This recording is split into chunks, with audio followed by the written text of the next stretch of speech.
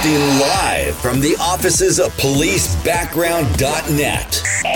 This is the Police Applicant Podcast with your host, Ken Roybal. Hey, welcome everybody to another episode of the Police Applicant Podcast. This is episode 63.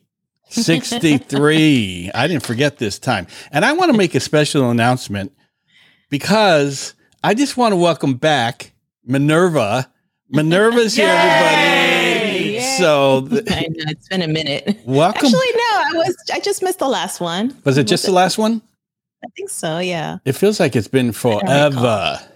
It does feel like it's been forever. Well, welcome back from the last one. Thank you for having me back. And you're sporting your LA Lakers shirt. It's game 6. They got to win it today. I have to bring it today. I haven't watched basketball since the 70s, man. I used to watch it religiously, the LA Lakers. These names probably don't mean anything to anybody, but I used to watch Jerry West and Gail Goodrich and Happy Harrison and Will Chamberlain, all those guys in this like 72 and everything. And it was like when they won their championship. And then once I got older, I stopped watching, but they're in their 6 of 7. Is that what's going on? 6 of 7. So the Lakers are up 3-2 to the Warriors, which is California, South versus the North kind of thing, right? All right. Sounds good. But Jerry West is the logo, the NBA logo, the body, that's Jerry West. Jerry West, man, those are some legendary players, Yeah. So I just want to go over a couple things. I try and keep you guys up to date on the stats. And this is an amazing, we haven't talked about this in a little bit, but almost 128,000 downloads. Wow. And remember we were going, oh my gosh, we got 100,000 and everything. And now it's 128,000. And thank you to our listeners. Yeah, thank you guys. Like we would not be there without you guys. Yeah, absolutely. And it's because of our listeners that people hear about us, and that's how today's guests heard about us. And we get a lot of guests from the podcast. So if you are listening, well, that's kind of dumb when I say that. If you're listening, well, you wouldn't be hearing this if you weren't listening. But if you're interested in being on the podcast, I'm telling you, we have a lot of guests that, quote unquote, experts in the industry, the background policing and all that stuff. But the biggest draw, Minerva, are the candidates themselves who have a story to tell, and then someone identifies with it and go, "That's me." And I get calls or emails saying that person told my story, and so it's you guys. So if you have a story to tell, get a hold of me, man. And where should they contact me? Oh my gosh, Ken at policebackground.net. So if you have a story to tell. Where? I'm sorry, Ken I missed that. At policebackground.net. And so that's quite a bit. Plus, obviously, like I've said before, the giving us a rating on iTunes. That's how people find us. We don't get any money or anything from the ratings, but that's how we get clout. Is that what the kids say? Clout. To I don't know. My kids say I'm a boomer. So. You're not a boomer. I'm a boomer. And we that's how people find us. The more ratings we get, and if you enjoy our content and you've gotten something from it, then pay it forward, put us some stars, give us a review, and I guarantee you, the more we get, the more people will be able to find us. Yeah. And right now, Minerva, people call me, and every time they call me or they ask me, I go, "How did you find us?" And they go, "I was looking under a rock, and there you were." I don't have a clue how they find us. But they do. So, and share with your friends that also want to go into law enforcement. Let them know, hey, there's this podcast, and they have a lot of good information for those of us who want to go into law enforcement. Yeah. I mean, that's our listeners are our best advertisement. And before we go off onto another little announcement, I want to share some stats on our top 10 episodes. So the oral interview has consistently been number 1 in the episodes. 6,000 listens on the oral interview. The second big deal is the polygraph, 4,700 plays. 4,200 plays for You Lie, You Die, For some reason, people go, "Oh, you lie, you die." I got to listen to that, as opposed to going, "Hey, you're not supposed to lie." No, let me listen to an episode about it. Hey, people want to know. I want to know what happens if I lie. The next one is the Academy, 3,400 plays, and it goes on and on and on. So those are some of our more popular episodes. But overall, and I want to bring up something real quick. I don't have all the information on it yet.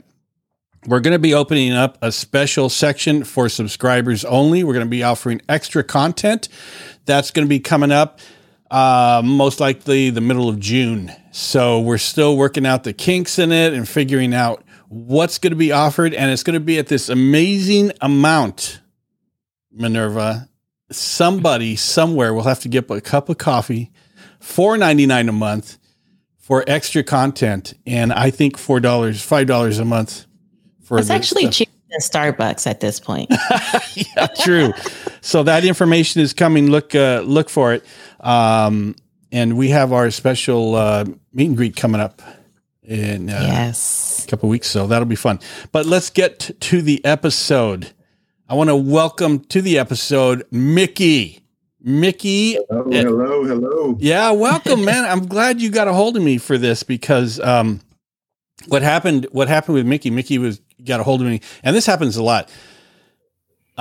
He got a job offer. He's going to start the Academy, just graduated college. And he goes, "I just want to thank you, man, for the podcast and blah, blah, blah." And I go, "What's your story?" He goes, "Blah, blah, blah." I go, "You need to be on the podcast."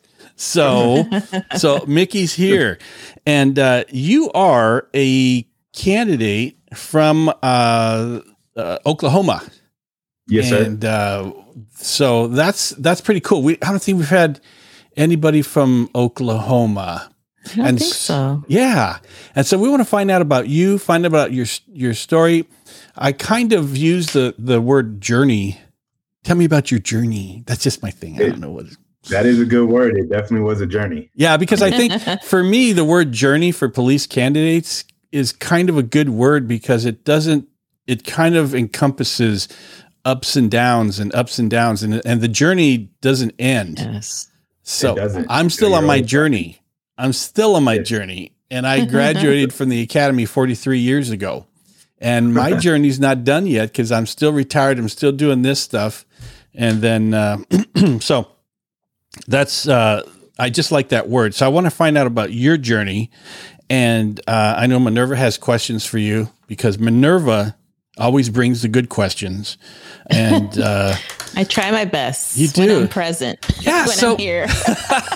So tell us about you and how you grew up and your college experience and what led you to this path of becoming a police officer in a time when it's tough getting people to apply. So tell us all about you. So growing up, I'm from a small town. I grew up with a single father. Unfortunately, my mom fell victim to the opioid takeover, if you will, and in and out.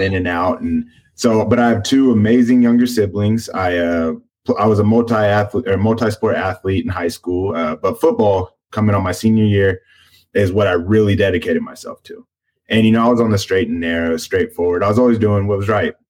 Well, I got a full ride to go play football at a D2 college. So I left and went and played some college ball and was going to play some college ball. And then, the young or say old teen, young adult life took over and I started dumb decisions. I was partying and just putting parties before practice or parties before class. And ultimately I ended up dropping out. And right then it kind of shocked me because that never was me, but it just, once you get with that wrong crowd can't even say the wrong crowd, just someone that doesn't match what you're wanting to do with your life, you really can fall or drown in that. So I dropped out and I moved back home and I was told basically you can either go back to school, go to the military or get out. So I got out. And so I ended up getting my first rental place when I was 17, about to turn 18. And within that first rental place, I was like, oh, I'm back on track. I had a full-time job. When you're fresh out of high school, you don't know what you're doing. You might think you do, but you do not. And so I have my full-time job and I have my first rental place and, things are going good. And then, I decide to, get with the wrong crowd again. And I started experimenting with drugs and just doing things like that. And which again was not like me at all, but that's just the path that I decided to go down for, felt like forever, but it was really like a month, maybe 2 months of doing dumb things like that. And it came down to the point where I was partying and not focusing again. And I was about to get evicted from my duplex. So from that point forward, I knew like, okay, I got to figure something out. So I called one of my college coaches that had recruited me in high school a year prior. And I was like, hey, coach, is there any way I could get a scholarship and come back down and play some football somewhere? And he said, well, tell me why you want to play. And, I basically told him like I needed to change my life. Football was the only thing that held me together like that. So is there any way, even if I don't get a scholarship, can I come play? Can I come back to school? And he was like, sure. And he gave me the date, which I believe the date, it's been 3.5 years ago now, but I believe the date was like January 17th of 2019. And so I loaded my car up, packed what I could, and I went and drove down to where that college was in Kansas. And I slept in my car at the lake for 2 days prior, waiting on the college doors to open, because I knew I needed to separate myself from, where my hometown and just certain people. So I got down there, slept in my car. The 17th came, the morning of the 17th came, and they opened the doors, I think 10 a.m. to like check in, register, and get my dorm keys. So I went at a trucker stop, showered, and went and checked in. And ever since then, my life has turned around 100%, tenfold. And I graduated just recently. I graduated last Sunday. I got Congratulations. Thank you. I got my bachelor's in psychology. I played football 2020, 2021. And then the first half of 2022, I unfortunately blew out my shoulder again. So I thought, I'm going to lose my scholarship. Like, I can't do this. Well, thank God the college I went to, as long as you played one full season, they honor your scholarship until you graduate. Oh, wow. So I graduated, like I said, with my bachelor's in psychology and a minor in criminal justice and legal studies. As soon as I quit playing ball, I went and straight and got a full-time job. So I worked 40 hours a week, and I was in 18 college credit hours, and I paid off all my college. I only owe like $1,700 now. And so that was a huge. So, yeah. And then that's kind of what led me here. I'm gonna go off script for a moment. Yes, sir. I talk to a lot of candidates. I talk to candidates every single week, and every once in a while, I would say probably at least about a third of the candidates that I talk to, they tell me their story, and then I start asking them. I go, "What's happening?" Because there's these Minerva. When we do backgrounds, there's the time frame. You go from 0 to 25, whatever. Yeah, whatever year it is. And a lot of times we get candidates that there's this period of time, 4 to 6 years, something like that. Right. And everything took a nosedive. And it's like, what was going on? Yeah. And I always ask them, okay, what was happening here? And they'll tell me all the time, my parents are getting divorced. Oh, this happened or that happened. And then all of a sudden they get in a couple of years into college or whatever. And all of a sudden they're starting to get straight A's, 3.5 GPA, all this stuff. And so I know that there's something going on at that moment in their lives for 4 or 5 years, whatever. I said, there's something that's going on here. And we've got, and I tell them all the time, I says, you make your own story. Nobody is going to give you success. You have to do it yourself. And here we have Mickey. He grew up in a single parent household. Mom, if I'm not mistaken, mom was on drugs. Yes, sir. Dad was there. And so you didn't have the mom and dad in the picket fence, upbringing. No, sir, we did not. No, and then you get to college because you want to get out of the drug scene, and you get to college and you sleep in your car, and then you take a shower at the truck stop. Man, I got to tell you, I don't know if I would have at your age. I don't know if I would have had the tenacity, the resiliency to do what you did. And so I want to encourage everybody that has those feelings of like, oh, I don't think I can make it. I don't think I can be a cop and stuff like that. Look at me and look at how I grew up and stuff. But Mickey, you did it, man. Yes, sir. You did it. And I think that's a good testimony to anybody that, I mean, do you understand what I'm saying? That there are candidates out there. Yes, sir. And that's one of the biggest things, listening to your podcast and even talking to others that wanted to go in the law enforcement realm, whether that was a police officer or a sheriff's department or going to FBI school, they would say, well, my mom did this, or my dad did this, or my siblings did this, or, most importantly, I or they did something specific that they thought would hold them back. And I would always tell them, as long as you own it and as long as you learn from it, there's a difference in doing something and then repeating that behavior. But if you learn from it, that's why you're young. That's why you're a kid. That's why you're a teen. And then there's the adult, because you have that time to go ahead and understand exactly what you're doing. And once you do something wrong and you repeat that behavior, then it didn't bother you that much. You didn't really care. But, you can never let past mistakes or someone else's mistakes hold you back from being whatever you believe in. For me, it was, I knew it was God's calling, and I had to turn back to him. I had to find my way back. And once I did, everything went amazing, and everybody can do that. And it's all about mindset and perspective. That's like the saying, is your glass half full? Is your glass half empty? If you say half full, then, you got something to look forward to. If you say half empty, you're already looking at how to fix that problem next. And that's something that got me through, and it can get a lot of people through. A lot of my friends, I mentor some kids that are still at college now, and, it'll change them, but it starts within your heart and your mindset. I would think, and correct me if I'm wrong, that your father was probably very disciplined in the way he raised you and your siblings. Yes, he was. As much that's for sure. And I say that because when you moved out was when you started you had all this level of freedom now, right? That you didn't have at home. So it makes sense that this is when kids who grew up in a household that can be a little too strict, and now they go off to college, they have this level of freedom now that you kind of don't know what to do with it because you haven't had that before.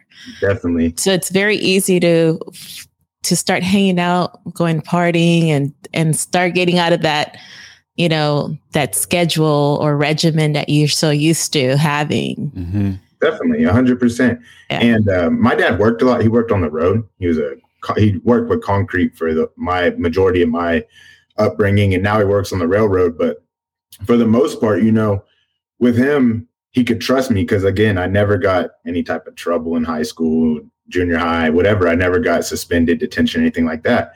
So he knew he could trust me. And when it came down to me being on my own, it was like, well, he's not watching or he's not there. I don't got to get my brother and sister to school. I'll just do what I want. And that kind of, it can get you in trouble and get you in trouble really quick. Yeah. And also, as an older child coming from a single parent household, a lot of responsibility falls on you. You just mentioned you had to take your brother and sister to school. So there are all these other responsibilities that you no longer have once you go off to the dorm. Yes, ma'am. So, yeah, I know that. I've been there, done that too. So I get it. I didn't get in trouble though. So you made it happen. And when do you talk to other people that want to become police officers? I do. I try to find, and I don't stick to just police officers because really there's a lot out there that there's something that they want to do, whether it's a psychiatrist, a doctor, or even just working a job in general, or straying away from drugs or getting back into church. I talk to everybody about the same. And I talk to a lot of them and try to just motivate them. There's when you have somebody that can relate to you, because we're all human and we're all different. And we might have been through similar things, but you're never going to understand somebody else's pain the exact same way they do. But if you can relate and find, what's a good word? You can correlate things with them, then it makes it a lot easier to communicate and a lot easier to get through. Minerva, I love this. I love this story already. And so, I mean, for anybody listening to this that has that feeling like, oh, I'm never going to be good enough to be a cop, you'd be surprised. You can be redeemed and you can go on to have a successful career. Don't let the mistakes of your past make you think that you you can't get past those things. Minerva and I will be the first to tell you that there's tons of candidates that their backgrounds, they didn't look good. On paper. On paper from here, this year to this year. And then all of a sudden they did like Mickey. And then these last few years, blah, blah, blah, they started, putting on their big boy pants and saying, if I want to have a life, I've got to change, my life. And then they started building up this really awesome resume and be like Mickey and get hired because, I'm sure if you had been running with the same crowd and everybody started going downhill, that might have changed the course of your future because you may have gotten into more things and more things. But you decided. What I'm trying to say is that the person that decided they were going to do what it takes to become a police officer was Mickey. Yes, sir. And it wasn't somebody, picking you up by the scruff of your neck and whatever. It was you deciding that you're going to sleep in that parking lot and do what it takes to get that college degree and to get hired. And we're going to get into this in a little bit, but Minerva, when he called me and he told me, I think I got hired. And I'm like, oh yeah, I'm right with them. So I didn't know this part of it, Mickey, when we talked before. This is awesome. Yes, sir. So you grow up, and then you kind of get into some things, and at some point you decide you want to be a police officer. Yes, sir. So how did that decision come in? Because that's a little different than I'm doing drugs and all this kind of stuff. And how did that happen? So strangely enough, the path I took is kind of what got me to decide, the first path that I tried to take that I thought would be the better route is what made me decide to be a police officer. Growing up, I was, I didn't really understand is a better word, but I didn't really like or trust police officers due to the, social media, this, that, and the other, and just where I was from. So as I grew up, I started to mature. And then when I started making wrong decisions, I never worried about police, through high school and things like that, because I was doing the right thing. Then I started making wrong decisions. And, miraculously now I'm worried about police. And, it kind of hit me when I went and was actually in college, my first semester and a half in my minor in criminal justice and listening. And it's really, it's about what you do is what makes you fear the police. It's not about, what if they have an agenda or police officers are bad or this, that, and other. Your actions create that fear.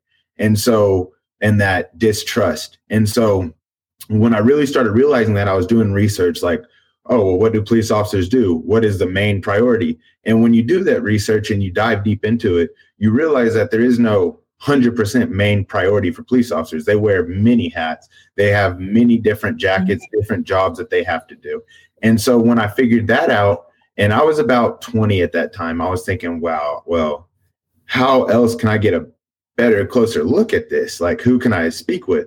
So at the college I was from, a small town, I went and I talked to one of the sheriff's office, or basically one of the sheriffs there. And I just asked him a couple of questions. And, he answered the best he could. And I left. And after that, I said, okay, this is what I want to do. This is the job I want to take. And once I made that decision, it started impacting a lot of people around me instantly when I would tell them that, because their behavior changed around me, and not in an awkward, bad way, but in more respect, more, they would hold themselves more accountable because I was, and I started feeling that like, okay, my presence is starting to change them. So let's dive a little deeper.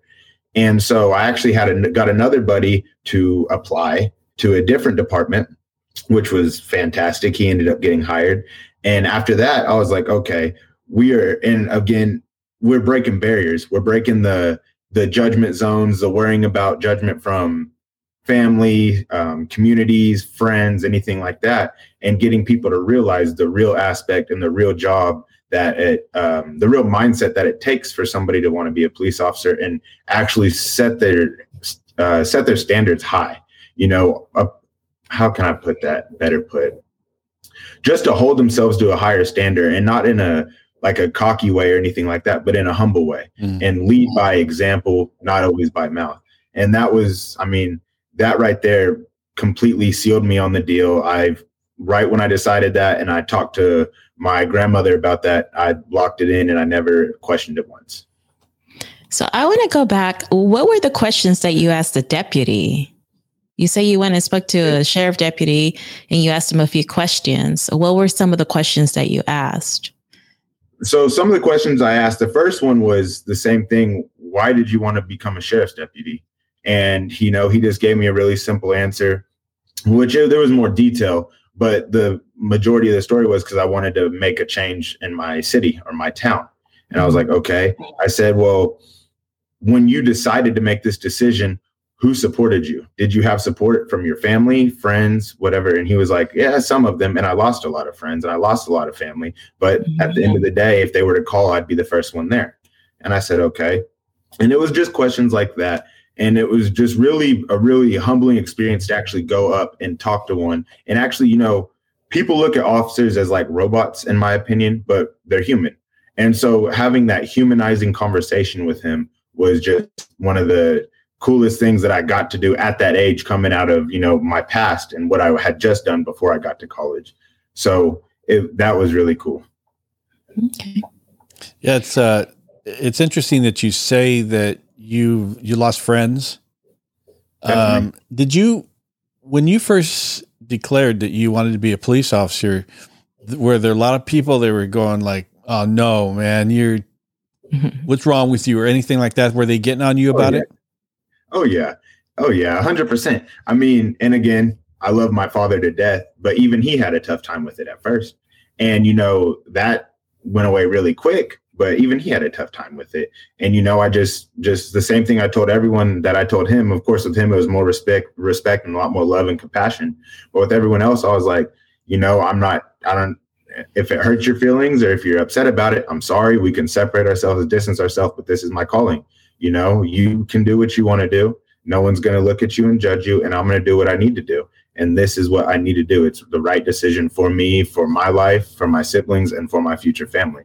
So, and at that point, I was pretty hard headed and I just told him like, nothing is going to stop me. I'm going to get there. I'm going to achieve that goal. This is Minerva. This is pretty good because Mickey is pretty steadfast. And he goes, if you disagree with me, that's fine. I'm still going to do it. This is my calling. And, right. When I talk to candidates and the ones that contact me, whether it's email or they call me and I find out that they listen, they found me from the podcast. And I tell people, and I've said this before, only the most serious people listen to the podcast. And if you continually, and they tell me, I've caught up to all the episodes now. I listen to it. Binge listen. They binge listen. And I'm like, you are super, super serious. I mean, this you are on a path and this is what you're going to do. And so, there's so many candidates where their families, I don't know if you had that happen. I didn't tell my family until I knew I was going to graduate. I didn't want to jinx it. Yeah. So I also Mickey, my mother did not support my choice of becoming a police officer. And I had a very embarrassing moment at family orientation at the LAPD Academy with my mother, and I left her there. I literally left her there. Oh, wow.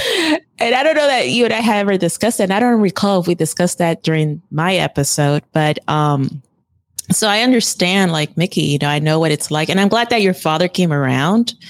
My mother never really came around. She just kind of had to accept it.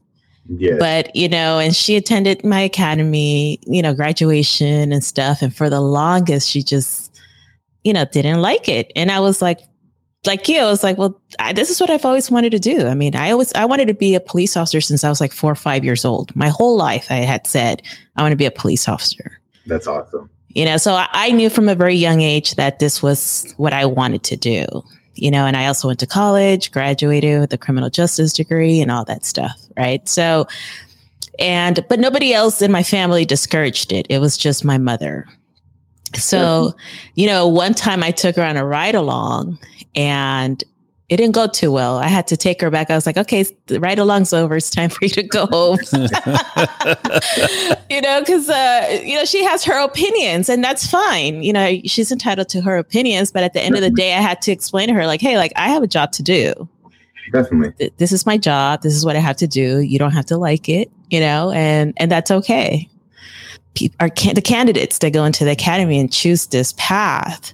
So I'm glad that that's the case for you. And I'm glad your father came around. And I think once people learn, like you said, you took the time to actually try and find out why someone became a deputy, right? What was their why? Definitely. And I think once people start learning that, they start seeing a different side and not just what social media or the news or whatever puts out there, because that's always going to be negative. I tell Ken will be like, did you see the story? I'm like, no, I don't watch the news. Like, I just don't. I stopped many years ago watching the news.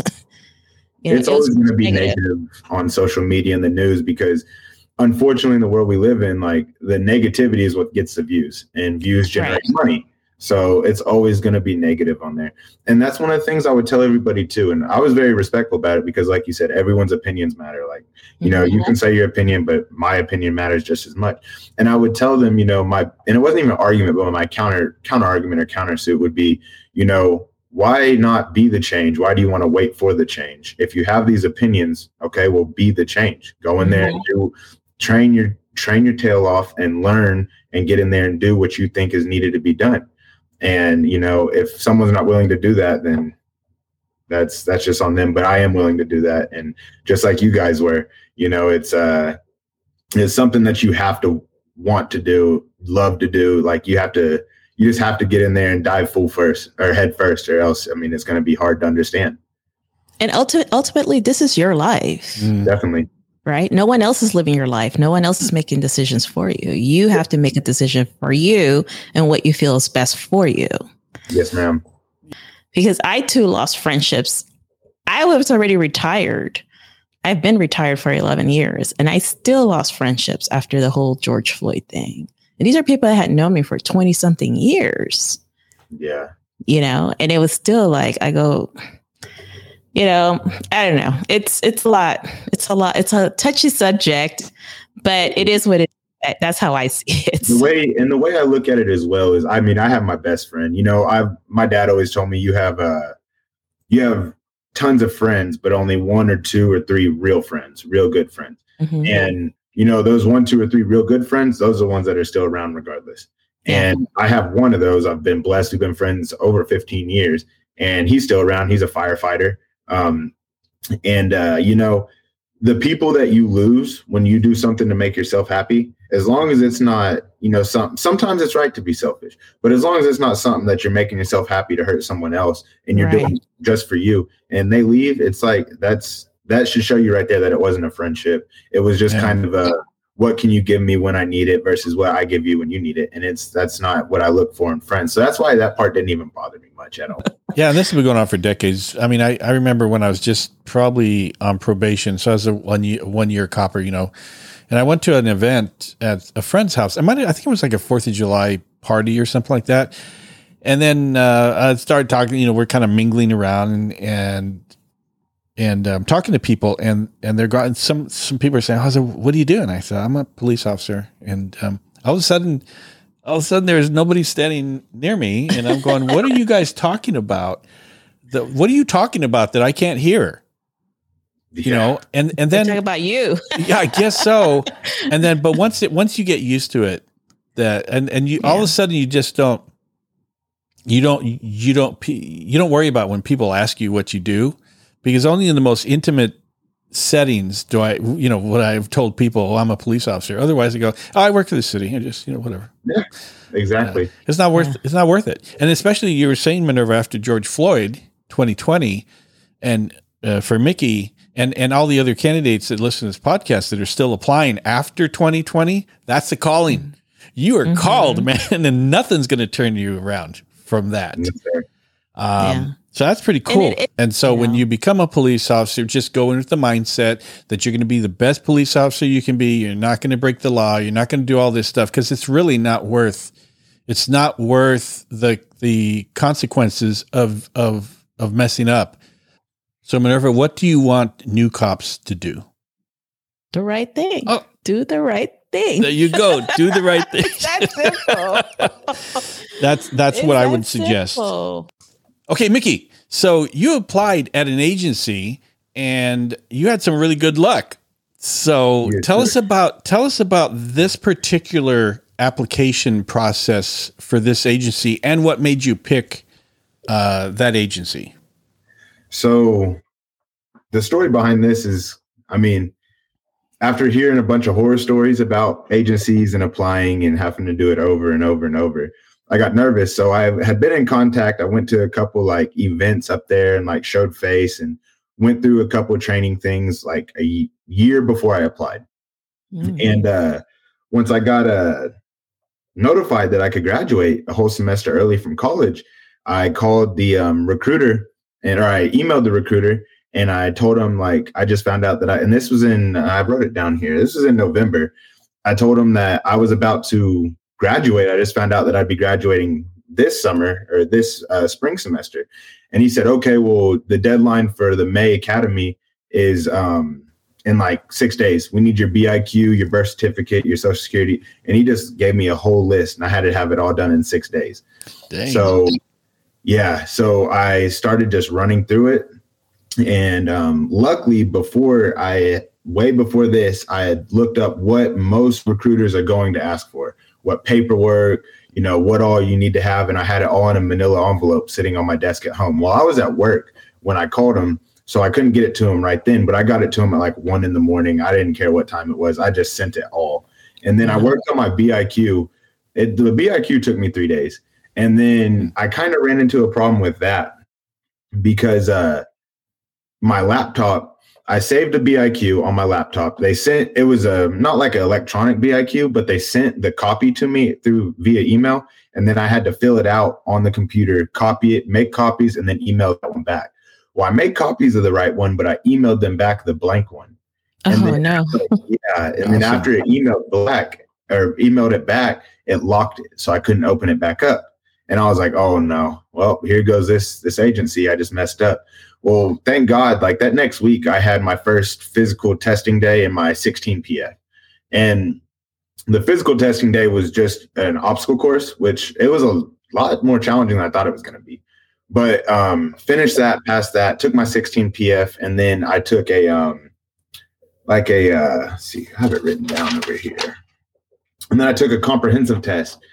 And that comprehensive test was the first thing we did. It only took maybe an hour and a half. It was like 600 questions, but it was pretty easy stuff. And then the obstacle course and the 16 PF, and then I was gone. What was this comprehensive test? Was it a written test? It was a written test. It had a bunch of questions. Scaling from math to reading license plates to putting the correct license plate to, that's portrayed in the diagram or picture, reading paragraphs and being able to break down a sentence and say where the spelling error is, just a bunch of things like that. And it was just like repetitive over and over and over. Was it like a high school level type state exam test, maybe? I would say yes, but it also had some law enforcement aspects about it. Yeah, because you're talking about the license plate thing. Oh, yeah. And there was a lot of those. I can't quite remember all of the questions like that were on there, but there was a lot of those. Like it was like a reset. So like every 20 or 30 questions, there'd be just like a random fraction or a random conversion and stuff like that. This is just like a comprehension test. Reading, yes, writing, all that kind of stuff. It's really generic, but they threw some police stuff in there too. Yes, sir. But 600 questions, that is no joke. That's a lot of questions. It was a lot of questions. And that's multiple choice or how? Multiple choice. Yeah. So, there was one question where it had a map and it had like one-way signs. And it was like, how would you get from point A to point B the fastest? And you had to like pick out where the map led you to and how, like, if you picked going the wrong way down a one way, then of course you got the answer wrong and things like that. So the outcome was great. I got the phone call, got hired, had to do one more testing thing last Friday and with orientation. And I talked to you on the phone about that a little bit. Mm-hmm. And Yeah, so the outcome of that was great. You mentioned that, what is 16PF? You mentioned that like 2 or 3 times. 16PF is a personality questionnaire, and it's kind of like the MMPI, but it's a reduced MMPI. So they give you 2 of them. The first one is a 16PF, and then I actually just did my MMPI, which that's a whole nother story. And And so I got the 16PF at the day 1 when I first did my first testing phase, and I did the MMPI at the very, very end at my orientation, which was last Friday. Yeah, last Friday. And the MMPI is part of the medical. Did they kind of merge those 2 in the testing process for you? No, so the 16PF was at first, and then after I passed my oral board is when I went and did all my medical stuff. And then like a month after my it was longer than that. Maybe about 2.5, 3 months after my medical is when I did my MMPI.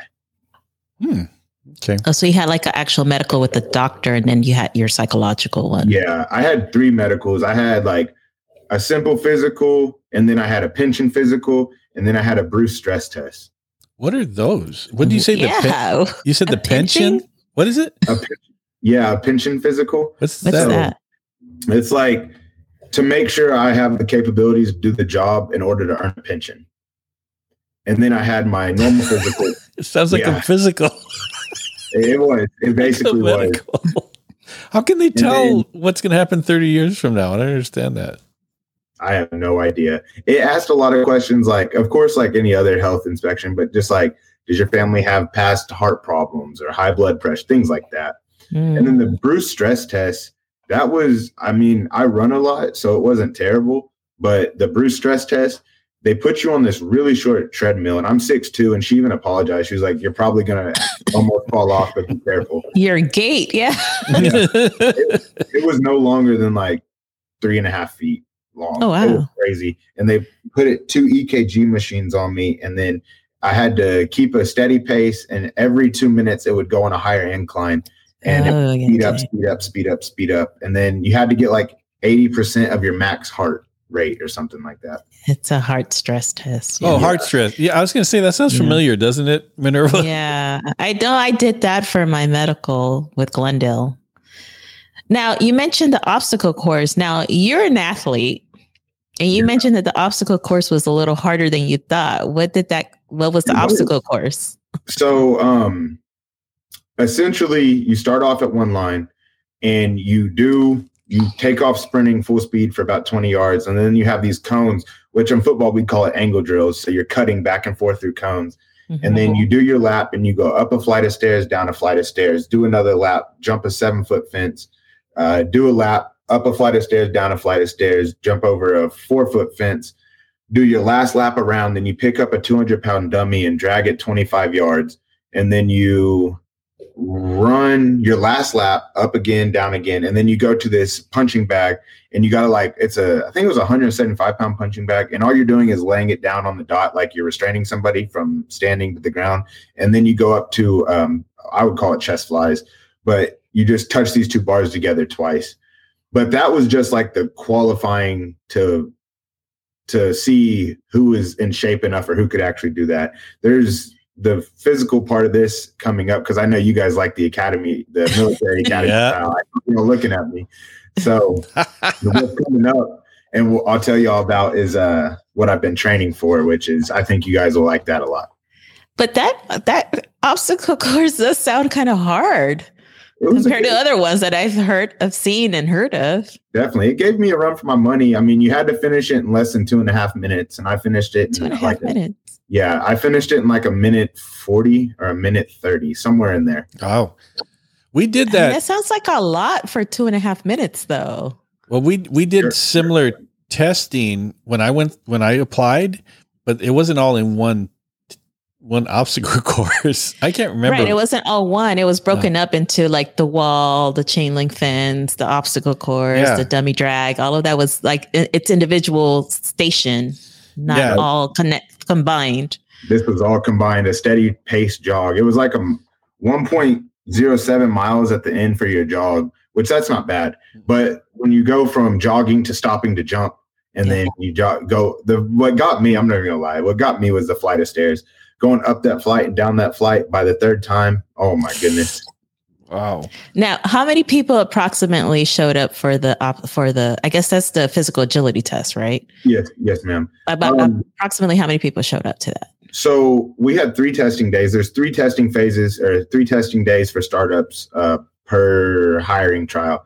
And for mine, I think there was 20 that showed up. And how many people actually pass?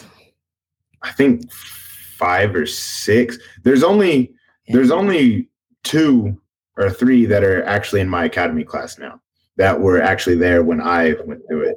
But I think 5 or 6 passed that initial phase. Yeah, so about a quarter. Yeah, And you said you had to complete a BHQ? PHQ. Oh, PHQ. Yeah.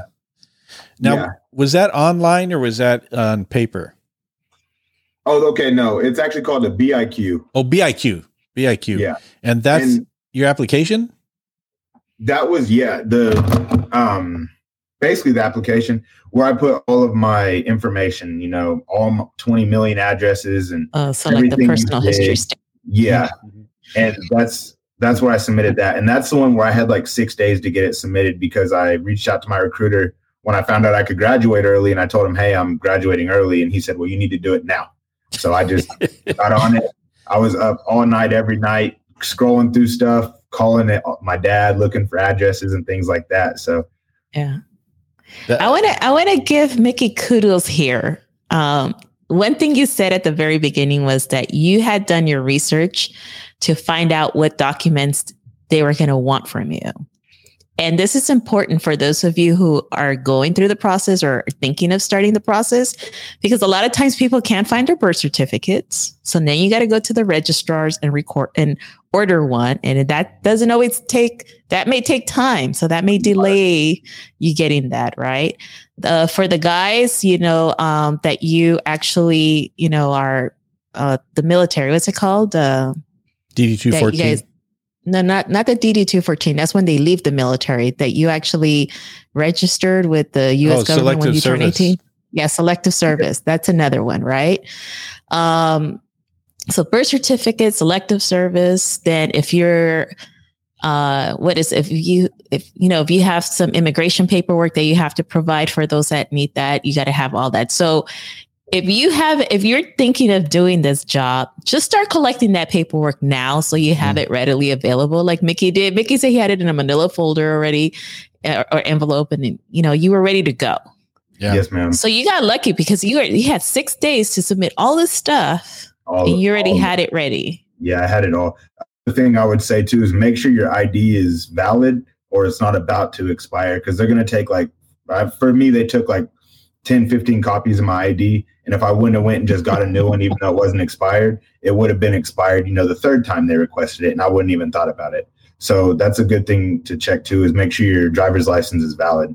And make sure your driver's license has the same address that you live at. Yes. It's not a good look to go in there with the expired license, because now you're an unlicensed driver. And having a valid driver's license is kind of a requirement for the job. And we've had people go to backgrounds where the license is expired, and then the background investigator says, "How did you get here?" And they go, "I drove." Yeah. Oh, okay. The thing about this comes to play when people call me for consultations and they go, how long before I apply should I contact you for my consultation? I say minimum 3 months, because something's going to come up. And when you ask for that birth certificate, Minerva, the government, they don't care that you have to apply. They're going to take their time. And so you want to make sure. And another good thing is to start completing that PHS. If you have any thought whatsoever about becoming a police officer, grab a PHS. California Post has them online. Some other agencies do too. Start on that. At least look at the PHS, because I'm sure, Mickey, when you looked at that PHS, you didn't just go, "Oh, this is pretty cool. This is like when I worked here." And then all of a sudden you just keep changing pages. You keep page and page, and it goes back to age 15 or 10 years ago, or and it's very daunting. You can't leave that. And they put you in a pretty tough position where they go, you have 6 days to do this. Mm-hmm. Yeah. Another thing too, is putting, if you really cannot fill that information out or it's not applicable to you, just put NA on it, like N/A. Because if you leave it blank, they're going to be like, well, why'd you leave it blank? You know, it's incomplete. It's incomplete. And another thing I did too was right before, like I just got lucky too. A week before I found out I was graduating early, I went through, because I watched some video on YouTube. I can't remember which one it was, but it was like social media. So I instantly went through and went to all my social medias and did the forgot my password thing and reset every password and username. So that way I knew exactly what they were, and I wrote them all down as well. So that way there was no confusion of when they requested it that you're like, oh, I don't know this one. Well, at that point I kind of already had it all, like the same exact password on everything. Yeah. Another thing that takes people a long time to get are their school transcripts. That is not something, high school, if you graduated 5-10 years ago, that is, they get archived at the school district office and it's not at your campus anymore. So those are things that you want to have readily available. Definitely. And if calling is so much better than emailing, I found out, because if you email, most registrars get 200 emails a day. There's a lot of students from high school, a lot of adults in college. The best thing to do, if you can, is going in person and then shoot a call, leave a voicemail, and then email. Go ahead and do all three if you can. That's what I did. I mean, I was calling people left and right. I know I annoyed my high school registrar, but I needed my transcript sent. So, you need it. And you need for college, you need those transcripts sealed. And colleges, if you owe them money, they will not release your transcripts. So for me, I was in constant communication with the financial aid people, and I was paying it 100% on my own. And I told them, like, hey, I know this is a big request, but I have not missed one single payment. I hope I've proved to y'all that you can trust me, but I really need these transcripts to be sent to my background investigator. You don't have to send them to me. You just send them straight to my background investigator so I can get this job, and then I will pay you guys off completely.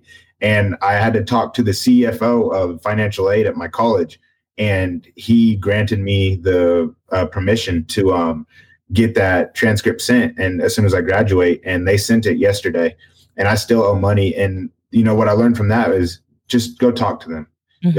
They know college is hard. They know paying it off, especially when you don't have parental help on that stuff. It's extremely hard. So go talk to them, do what you need to do. And 9 times out of 10, they'll take care of you. But if you haven't paid a bill and you're kind of dodging them, then they're not gonna take care of you. Yeah. And that's, good. Go ahead, Ken. I was going to say that speaks volumes about you, because colleges, when you graduate, it's not common that they go, okay, come in tomorrow and we'll give you your transcripts. It takes some time. They don't care. Yes. So just one more suggestion to our listeners in regards to employment and even residence, your address history, is just keep a log somewhere, create a spreadsheet, or update for your employers, update your resume every time. A new job, update your resume and the contact person, your supervisor, their phone number. So like that, when you have such a short period of time to submit the stuff, you already have it. Yes, ma'am. Create a spreadsheet of all your addresses, especially if you lived on campus. They don't care that you lived on campus. You got to list all those. Yeah. Now people, on campus, there's building A, or there's these dorms, different named dorms, different building names, building letters, ABCs or whatever, just make sure you have all that information. Start collecting all of that now. And if you've already applied, then start getting on that now, because it will make life so much easier for you. But Mickey here was pretty locked on. He already had all that. And since we're on an episode of Tips with Mickey, when it comes to student housing, the people here, I don't have a landlord. Yes, you do. Student housing is your landlord. And background investigators will call student housing to see if there's any marks against you. Did anybody complain or something like that? So get your student housing phone number and that is your landlord for dorms and things like that. So let's get to the background investigation, because Minerva and I love to hear background stories and see how other agencies do it. When you so you turn in all this stuff and you passed with flying colors, you're amazing, and then the background investigator contacts you. What happened then? So it was awesome. It was actually very, very smooth. I actually didn't talk to my specific background investigator for like 3 or 4 weeks after I applied. I mean, I was actually starting to get nervous. I was like, uh-oh, who's looking at my stuff now, or how many people have looked at it? Because, you can do research, but no one can actually prepare you for how a background investigator is the first call that they're going to give you. Mm-hmm. And he calls me and he goes, all right, have a good day, and hung up. I was like, oh, that's kind of strange. So I think he was trying to see how I would answer and if I was being respectful or disrespectful to an unknown caller or a number that I didn't have. So it was kind of like a test. Well, after that, it was very smooth. I could email him and he would email me back within 5 minutes, 10 minutes most of the time. And if I had a question, I could ask him. I didn't really ask too many questions because I didn't want to ask too many and then him start digging even deeper and for whatever reason to start, sending me more things. So towards the middle of it, we had a little hiccup with what you said about college. I did not know that we called him RD at my college. My residential life was my landlord. So I put college dorm, and then in the landlord box, I put NA. And he called me and he was like, no, it's not a NA. It's your residential life or whoever oversees that dorm. So I had to fix that information. But after that, it was extremely smooth. We talked on the phone maybe 5 or 6 times throughout the whole process. I saw him in person 2 times before I got the phone call. And the first time he talked to me, I went in his office, and it was after my oral board. And he told me that I did fantastic on that. And then he completely switched and he was like, but let's get down to business. Let's talk about this. He instantly opened up the drug section, drug use and all that. And so I told him, this. And I was just completely honest with him. And I'm not going to lie. My hands were so sweaty and I was trying not to fidget, but I could feel sweat dripping down my forehead. I was like, oh no, I hope he can't see this. And he was like, well, calm down. You're being honest. And we like that. Cause I'd already passed my polygraph, which the polygraph was terrible. I never wanted to do it. And he said, so you've been to the dark, right? And I said, yes, sir. He was like, so you're never going back? And I said, no, sir. This is where I'm going. From when I graduate college, hopefully I'm coming straight here. And my only goal is to pull people out of the dark if I can. And he said, okay. And that was that. And then we talked on the phone, I think one more time after that. I had called him because I had gotten a speeding ticket like 2 years prior to that I completely forgot about. And so I called him. I said, hey, sir, I completely forgot about the speeding ticket. I did pay it. I had the judge that I pay, or the judge of that courthouse where I paid the ticket. I had him send me an email, and I submitted that email to my background investigator for proof. Like I did pay it. This was an honest mistake. And he was totally cool about it. He was like, well, I appreciate you calling me. It's better that you call me than me looking it up and not seeing it on your record, but not on the BIQ. And after that, it was smooth sailing. It was really actually an enjoyable process. And that's a good thing to bring up, because even the best candidates will forget stuff. And it's really something you need to pay attention to. I would suggest that candidates really rack your brain as far as everything, and don't leave anything to chance. And something as simple as that traffic ticket you're talking about, background investigators will DQ you. Minerva, you and I knew some people that were just unforgiving. I'll just leave it at that. 100%. And there's so many avenues of doing a self background check for you, like just yourself, that it doesn't hurt. You might spend 20 or 40 bucks here and there, but it's better to go ahead and any state that you've been in, you've lived in, or went to college in, go ahead and pay for that. It's free after you pay for it. Print off a list and attach it, or get it, turn it in like that. I know that's what I did. I printed them all off and I brought them in. I didn't have anything on my record besides that one speeding ticket. And I mean, I just showed him, like, I did do all the research. These are the only states that I lived in or even vacationed in. I looked up Florida. I knew I didn't have anything in Florida, but I still looked it up because, I was there for 2 weeks. So I was like, well, I might as well go ahead. This is the second or the third place I was for the longest. So. Yeah. And so, I mean, some people go, this is so hard to do. I've had candidates call me for consultations, Minerva, and then I go, okay, here's the PHS. Go ahead and start looking at it, fill it out, and they'll call me and go, this is really, I'm gonna exaggerate. This is really hard. I'm like, yeah, it's yeah. And then they decide, do you mind if I cancel? I go, yeah, that's fine. But you can't look at the PHS. We're telling you right now, the PHS and the background is really invasive. They go back, and people have asked, how far do the background investigators go back? I go, the moment you are born, that's when your background investigation starts. So you better start collecting information. I'm sorry, go ahead. Oh, no, I'm just agreeing with you.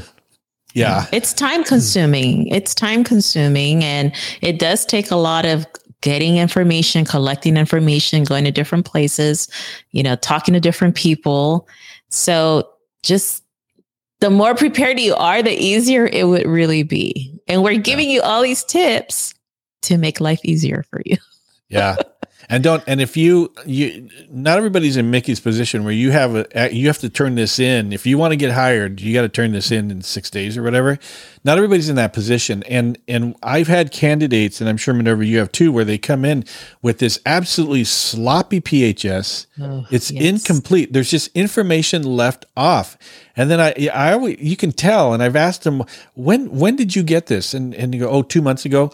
When did you fill it out? I started, I completely forgot about it. I started filling it out a couple days ago. I'm like, no, man, no. And if it come back when you have time. Yeah. And if it was up to Minerva and I worked for LAPD backgrounds, and they would take anybody.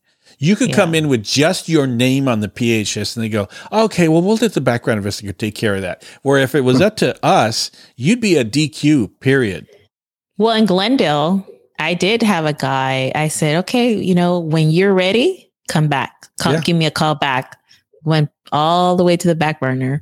Didn't hear from him. We actually non-select. Yeah, it's a non-select. We have time. Smaller agencies will not waste their time on people like that. Yeah, unfortunately. They will not. I mean, now, I don't know, because now it's about a candidate. The candidates have more say because of applying for the job. But back then, when we had 400 or 500 applicants for 3-4 positions, they're not wasting their time on people like that. Yeah, and I would say that if this was a real estate thing, it's a buyer's market where the candidates can come in and go, well, if you don't need anybody, that's fine with me, but that's not the way it is. I think that hopefully the background, the police departments will stick to their guns because you can't shortcut on background investigation. And it sounds like with Mickey's department, they're pretty locked on. I get the, it does sound that way. Yeah. That warms my heart, Mickey, that you're telling this story because we talk to background investigators all the time and for different departments and stuff. And I'm not always happy with some of the stuff that's going on with regard to background. And I understand it's a tough time right now, but your agency seems to be doing it the right way, getting the best people. And so that's pretty cool. So you get your background. It was a little bit daunting because you had to, when the background investigator calls and go, hey, Mickey, what's up? What's up, Mickey? It's me. It's background investigator me. And you go, oh, hi. And I love you. And all this kind of stuff. And they go, hey, tell me about the drugs, man. And all of a sudden, and then you're literally sweating. I was. I mean, it was directly after my oral board. I went straight from the panel interview, the oral board interview, directly from that room of talking to all those people right into his office. And he was like, they said you did great. So I'm like, okay, cool. And then he instantly said, but let's get to business. What about these drugs? And just opened it was like he was just opened the BIQ straight to the pages and then slid it to me. I was like, oh no, what's he about to say to me? But I mean, it went smooth. It went really smooth. It almost sounds like you were in an expedited process, because it's not normal to do your oral interview and then go right into your background interview. Yeah. So it almost sounds like the process that this, and possibly because you knew you were going to be graduating and they wanted to get you into the next academy class, that they expedited it, but that's not normal. Yeah, it was directly. I mean, bam, bam. He had already had my BIQ for about 2 weeks. Yeah, so he had already reviewed it. A good investigator would have reviewed it, which obviously he did, because he already knew where to go to. Yeah, he knew exactly where to go to. So it was fun. The oral board. It was fun, Ken. He said it was fun. It was fun. I love it. What about the oral board? The oral board wasn't that bad. I was sweating that the most. I was looking up. There's a website you can go to where they generate hundreds and hundreds of questions on what might be on an oral board interview. So I'm over here rehearsing all these, having my fiance read them to me. I'm writing answers down in flashcards and asking myself. And I get in there and it was none of those questions at all. I was like, oh no. But it was super, super easy to talk to or answer the questions. I did mess up right at the beginning. They handed me a book and he said, now you won't need to open this book until question 3. And, I had jitters. So I was like, yes, sir. And there was 6 people in there I was at one side of the long table and they were all on the other side. And as soon as he answered question 1, I opened the book and I was like, oh, and closed it. I was like, my apologies. And they just all kind of looked at me and grinned and they were like, it's all right. So now the polygraph, I never want to do one of those again. That guy was so good at making me feel like I was lying. I mean, it was insane. These I don't think it's the same across the different states, but the ones that used to do the LAPD polys, Minerva, were the same guys that did the polys if somebody got arrested for murder. Mm-hmm. It wasn't like human resources poly guys. They did the same thing. So when they're talking to a murder suspect and a police candidate, they probably do them similar. And so you kind of feel like this grilling during the poly. And it's probably very standardized in the way, they do things just to keep it, the same way with everybody. Yeah, definitely. What I did, I mean, I could feel my heart beating in my throat and I swear my heart was moving around and he kept telling me my breathing was getting weird. And I was like, I'm sorry. I don't know what else to do. So I found one pinhole on the wall and I just stared at it the whole time. And finally he goes, sir, you can blink. You know that, right? And I was like, so, it's that poly is very daunting. Very daunting. Very. And I tell people, don't study for the poly. You can't study for the poly. You just go. All it does is it measures your body's response to the questions. And if you're being honest, you can't control that. You can't control physiological changes in your body. No. Yeah. You can't. And so I think that we have an episode on the poly. And I listened to that one 3 times before I went to my polygraph. Yeah, and it's really kind of simple. It's really kind of simple. And with the poly, if you're not walking out of the poly going, I'm horrible, I'm a horrible person, then the polygraph examiner probably didn't do a good job as some of them do. But if if you walked out of there feeling totally crappy, then that was a good poly. And don't consider using countermeasures. They know when you're trying to use countermeasures. Those guys have been around the block many times.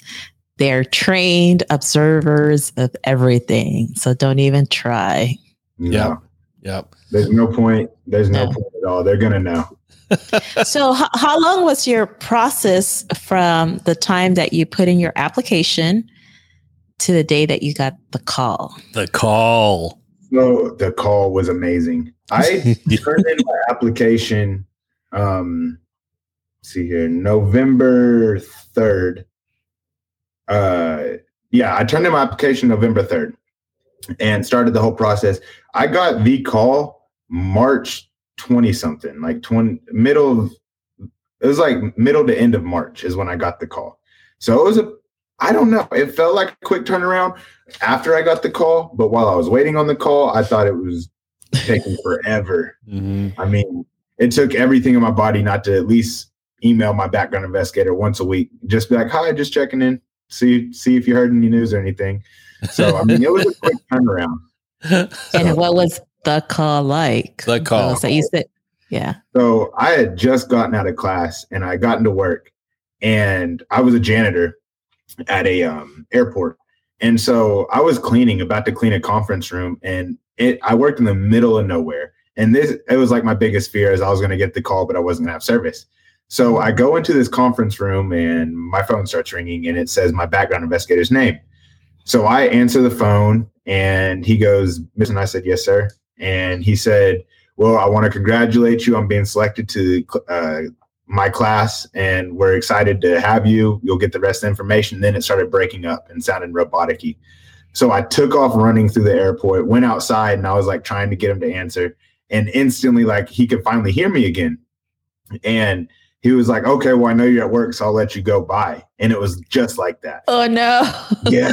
So I thought I messed up right after I got hired or selected. So after that, and I got selected, I had been waiting so long for that call because like it was like a sign that I completely turned my life around, like completely set a goal, reached that goal, and now I need to set more. And so I went and found me a nice little corner, and I may or may not have shed a tear or 10.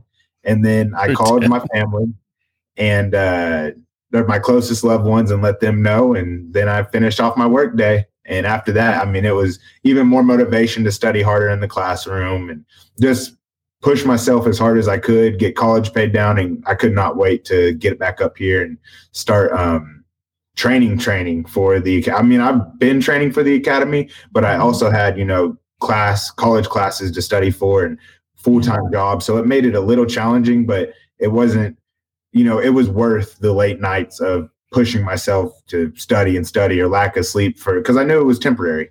So it was every bit worth it. The call was absolutely amazing. And once somebody gets that call, I mean, it should prove to them that they can if they set a goal and they work hard enough, they can reach it. I mean, just that simple phone call. Yeah. And it's a big deal when you get that call because when you, for any other job, and I'm not taking away from other types of jobs, but those jobs, they like you. You get hired because they like your schooling, they like, who you are and stuff like that. You get hired because they like you. You look like you're a good fit for the company. But with police departments hiring, you passed a background investigation. You took, what is there, like 7-8 steps, whatever it is, you have to pass every one of those phases. It's a journey. It's a journey. It's a journey.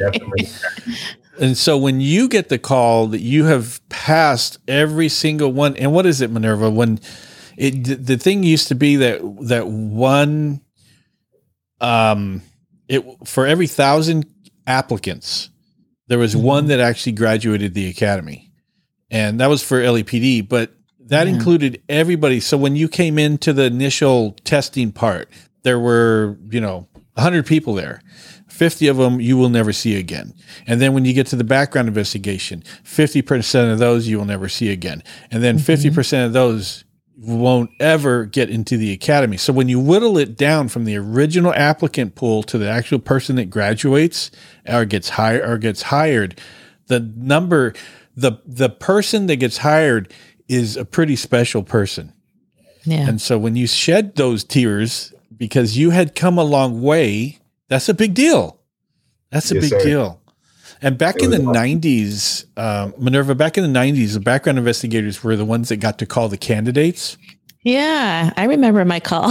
Yeah, that was one of the coolest. I got hired in the 90s. Yeah, yeah, and in Glendale, we would call our candidates too. That is one of the so coolest. Nice. Oh. I took so much pride because they become like your kids, right? You're rooting for all of them, right? And then to hear that like silence, like they're processing it, right? When they hear that, they're processing it, and you're like, hello? They're like, oh my God, thank you so much, So I always took pleasure in doing those calls. It was nice. Yeah. Yeah, and that's exactly how it was. I even asked him, I didn't know what else to say. So when he said that, I was like, are you sure, sir? Are you sure? No, I'm playing. I take it back. I was kidding. That's funny. It was awesome. Well, that's a pretty cool day. What have you been preparing? I know you've already been working out. You're an athlete and everything, and you know that you need to work out for the academy. I don't know what kind of academy it is, but Minerva and I have not been happy with some of these. I know someone who asked me about an academy, and it was just a couple of days ago, and I said, and they go, I got to work out. And I go, well, the academy you're talking about, they don't really do PT. So I'm not sure. I don't know what to say, Minerva. Do I say, but they should still work out because once they get out in the field, they have to be in shape. Well, and the advice that I gave was, even if the academy doesn't have a strong PT program, that what's going to matter is when you are in the field and you get in that street fight and someone's trying to take your gun, then you start running out of cardio. That's why you work out. Yes, sir. So, what have you been doing go ahead. Sorry. Do you know what type of academy you're going to? Like, is it more college based or is it like more military like? It's more military. 100%. All right. I don't know how much detail I can go in from what I know 100%, but I can tell you what I've been training for. I've been training a ton. I really focus a lot on stretching. That's the first and foremost because we run a lot. It's a lot of running. Day one is you guys have probably heard it. It's pretty common. The Koppers fitness test. So we'll have a 1.5 mile run in 12 minutes or less. Then we'll go into push-ups, sit-ups, 90-second plank, and all of that. But that's just the Koppers part. So there's some days where you might run 6 miles and get followed by 2 squad cars with your squad. It's nothing but high interval intensity training. And so that's nonstop every single day. First thing you do 2 times a day. Again, a lot of stretching for that reason. We do the Koppers fitness test 3 to 5 times during the academy, depending on everyone's scores to see how they do. A little bit that I know about from like talking to other people that went through it is like, you'll get smoked instantly. So say if one person answers something wrong, you're going to get smoked. The whole squad's going to, in a row. And there's no ifs, ands, or buts about that. You're going to get smoked. And, it's not what I like about it most. And, all the football teams I played for is the same way, is the fact that you are building a family, you're building a brotherhood, a sisterhood, whatever you want to call it. So when one messes up, everyone gets punished. And I like that because that's going to make the strongest stronger and get rid of the ones that don't want to be a part of that family. Right. And so I really think that's going to bring us together tremendously. So what I've been doing is Monday, Tuesday, Wednesday, Thursday, I run 1.5 miles as hard and fast as I can. Right now I'm down to 11 minutes and 15 seconds. I'm trying to get to like 10 minutes. And then, cause I weigh 225, so I'm a bigger guy. So long distance is not my thing. And I was a middle linebacker and defensive end in football. So running fast and long was not my thing. So I've been doing that a lot. And then I do a HIIT training, compromises between, or has 12 to 16 different workouts, depending what I'm targeting, whether it's chest, back, or core or legs. And I'll do each thing for a minute. So I'll do, say, max amount of push-ups 1 minute straight, and then I'll rest for 30 seconds.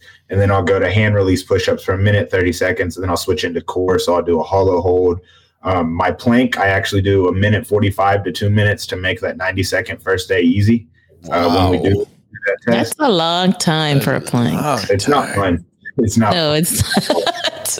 And so I stick with that. And then for my studying, I wrote down everything that we got in the packet. Word for word, the chain of command, the academy creed, the 10 codes, the Spanish that I have to know, the blocks. There's a ton of blocks. That's going to be, I'll be honest with you, that's going to be my biggest challenge, is just learning and understanding all of the blocks that we have. We have a ton of them. I think that's going to come easy for you. And let me tell you why, because you just graduated college. You're still kind of in student mode. Because I also went to the academy like right after college, and I don't feel that you have, honestly, I don't think you have anything to worry about. First, you're an athlete. And secondly, academically, you just got done with school. So you're already in that mindset. I think this is going to come easy for you, definitely, to be honest with you. I appreciate that. And that probably gave me more motivation to make it easier on myself too. Yeah. I would recommend you run longer than a mile and a half though, because the average starting run will probably be closer to like 3 miles. Yeah. So that's what Monday, Tuesday, Wednesday, Thursday, I run a mile and a half. And then Fridays I run a 5K. So cool. I kind of switch it in there. The longest I've ran so far is 4.5 miles, which that was very challenging, but I'm getting there a lot better. When I first started running long distance 5 months ago, when I started doing long distance training, I couldn't even finish a mile and a half. Wow. I just now got my mile time down under 8 minutes.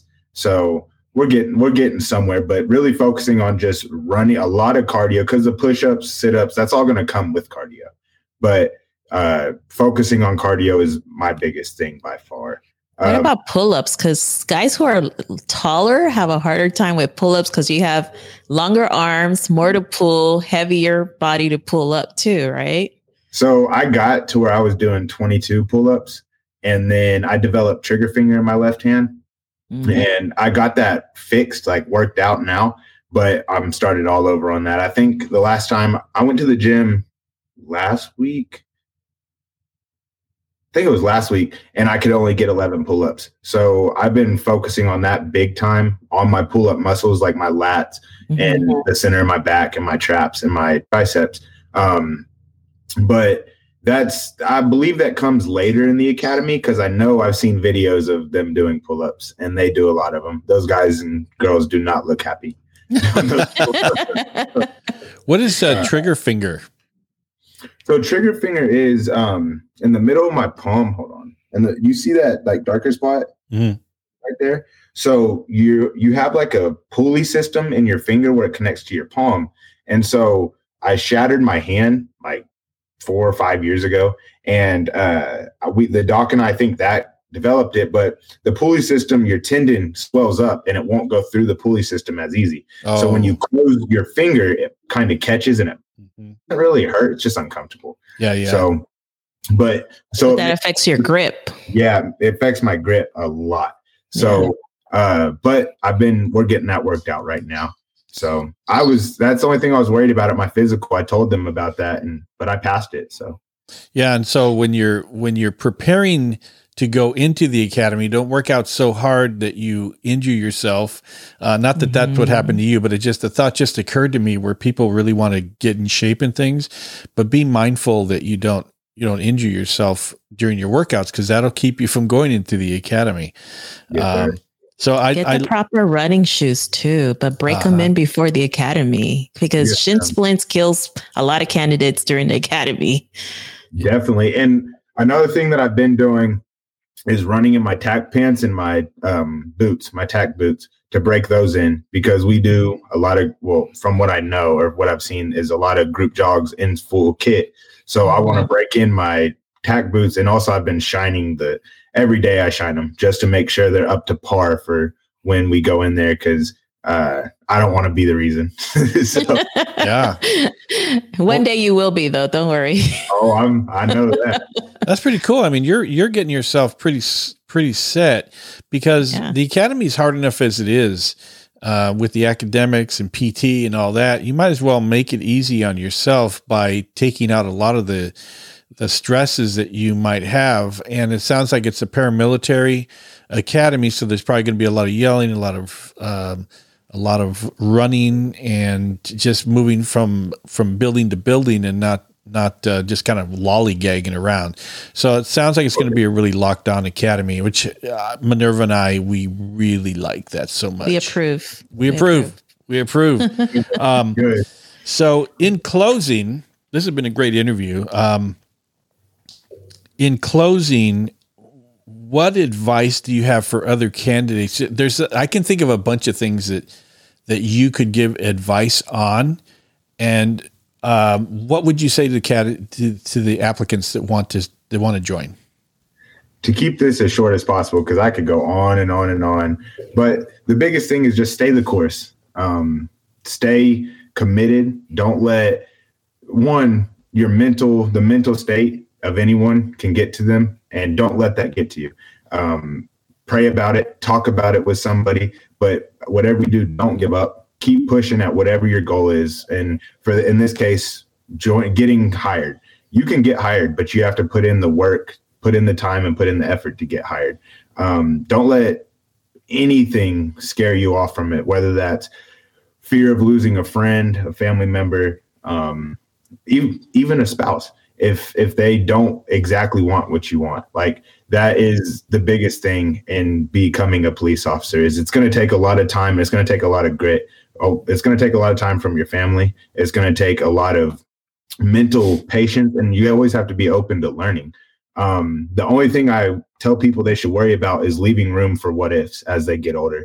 There's some what ifs that I still have, that, and I'm only 23, that I wish I could go back. And that's been one of my goals, is don't leave any more room for what ifs. And that's what I tell everybody, set your mind to it and get it done. You can do it. It's going to take work. It's going to take time. It's going to take a lot of effort. But if you put whatever your belief is in front, and you lean on that and you continue to push, you'll get it done. You will definitely get it done.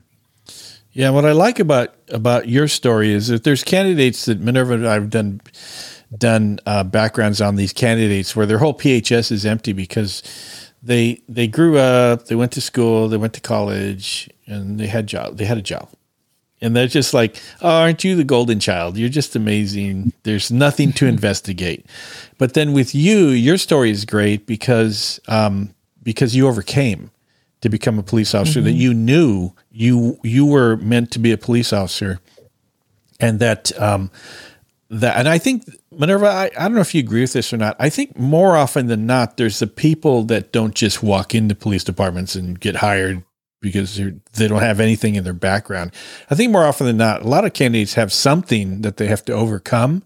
Right. And you have to put in the work, whether it's the PHS, whether it's physical training, whether it's college or academics or whatever it is, you have to put in the work. And I think, Mickey, your story is really good in the sense that that you are living proof that if you want it bad enough, you will make it happen. And even to the point where your background investigator calls you and say, hey man, tell me about this. And you're sweating it and everything. And you take the poly and you hate the poly and the oral interview, you did that, and every step of the way, you didn't just walk in and they handed you a badge. You had to work for it. And I think that's what I'm taking away from this entire interview, is that you knew what you had to do. And so I think when someone comes up to Mickey, Minerva, and they tell Mickey, this application is really hard, and Mickey's going to go, come on, man, come on. But, he was just so prepared, right? And that made it so much, that's the difference, right? He really wanted it, one, right? That's one. Then he prepared. He did his research. He prepared. He gathered the information he needed so that when at the last minute, they're like, hey, you got to have all this by this date, he already had it. Mm-hmm. And that's the difference between someone like, you keep saying this, Ken, someone who really wants it, right? And it's not complaining about, oh, this is hard. Nobody gives a shit. I'm sorry. They don't. They don't. If this is what you want, then you work for it. Nothing's going to come easy. No. And that kind of also speaks on your work ethic and how what type of officer you're going to be, or what type of employee you're going to be, really anywhere. Yeah. And if you think the application process is hard, wait until you get in the field. Police work is hard. And Minerva and I will be the first to tell you we're not the same as we were when we were 21. The job took a toll on our bodies, and if we didn't stick to being strong in the mental sense, Minerva and I didn't fall into that. The job is going to ruin you emotionally, mentally. We didn't get, it could have, but we didn't. And so the application process, relatively speaking, is easy compared to the actual police work. And I think you and neither of us are the type where the work was our life. Right. We had life outside of work. You know, I think that people who become their identity becomes being a police officer have a harder time adjusting to other things. Yeah. So I hope, Mickey, you mentioned that you have friends who are also not in law enforcement. And I think it's always good to have other people around you who are not in that job. Definitely. You know? Definitely. I mean, it gives you a gap from always talking about the same thing, but it also gives you somebody to talk to that's not in the field that you can actually just completely vent to and not worry about them having a suggestion on how to make it better. You know, just things like that. My buddy, he's been a firefighter for the last 5 years now. And before I got into the first responder scene, I was just 5 years ago, I was just now getting into college or getting my life turned around. And he would come talk to me about things. And, I could tell that it actually helped him, and he even told me, having somebody that's not in work, someone that I don't work with or someone that doesn't fully understand that I can just vent to helps out tremendously. And plus, like I said, I mean, you can, like you said, you can really just talk to somebody or hang around them and forget about the job for a little bit. Cause I mean, that's a big, when I played football, I was all football. I mean, and, I know it's not on the same scale as law enforcement or first responder in general, but you got to be able to find a separate identity than just I'm a police officer or I'm a football player or, a firefighter, whatever that may be. So. And in closing, Minerva brings up a good point that you were fully prepared for everything that you had to do. How did you get that information to be ready to go? Was it watching your podcast? I'm telling you, when I first, so I would actually listen to your podcast while I would be at work or when I'd be at the gym, and I would just have both wireless earbuds in, and I'd just be listening away.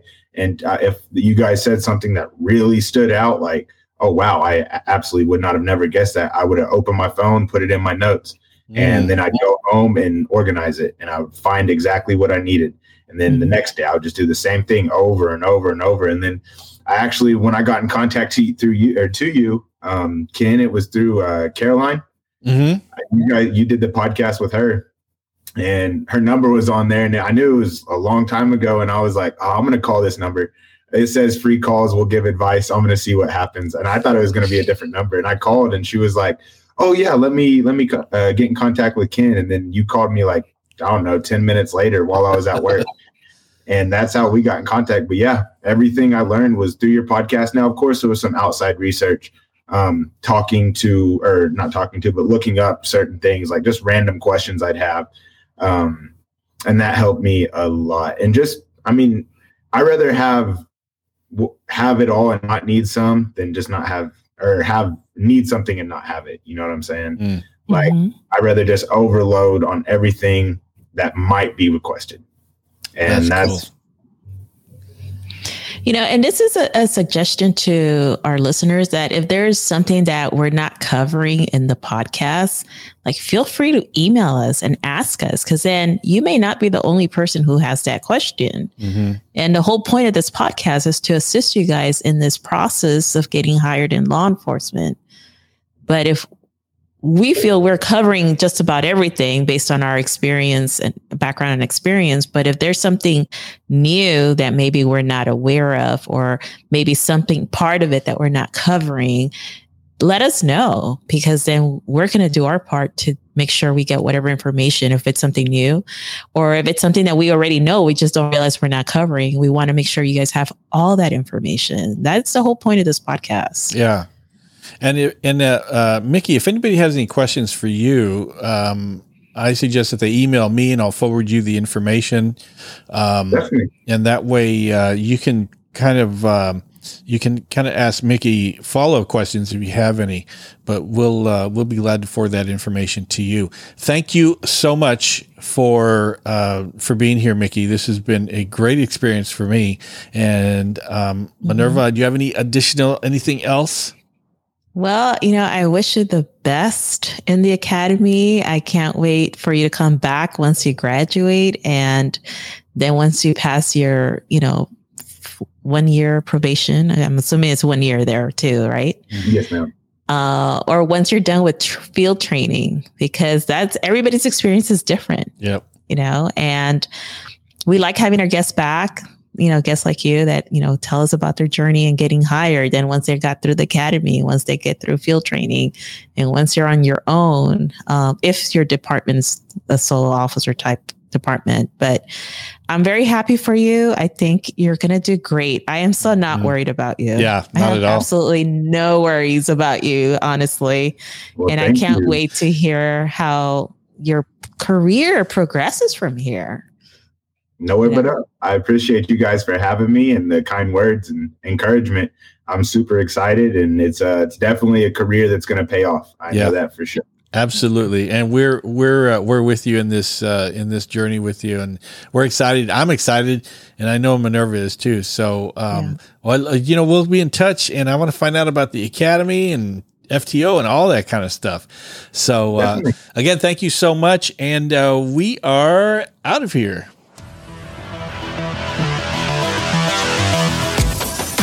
Thanks for listening to the Police Applicant Podcast. We are the premier police background prep site in the U.S. and Canada. For more information on scheduling your police background consultation, go to policebackground.net. Also, please leave us a review on iTunes.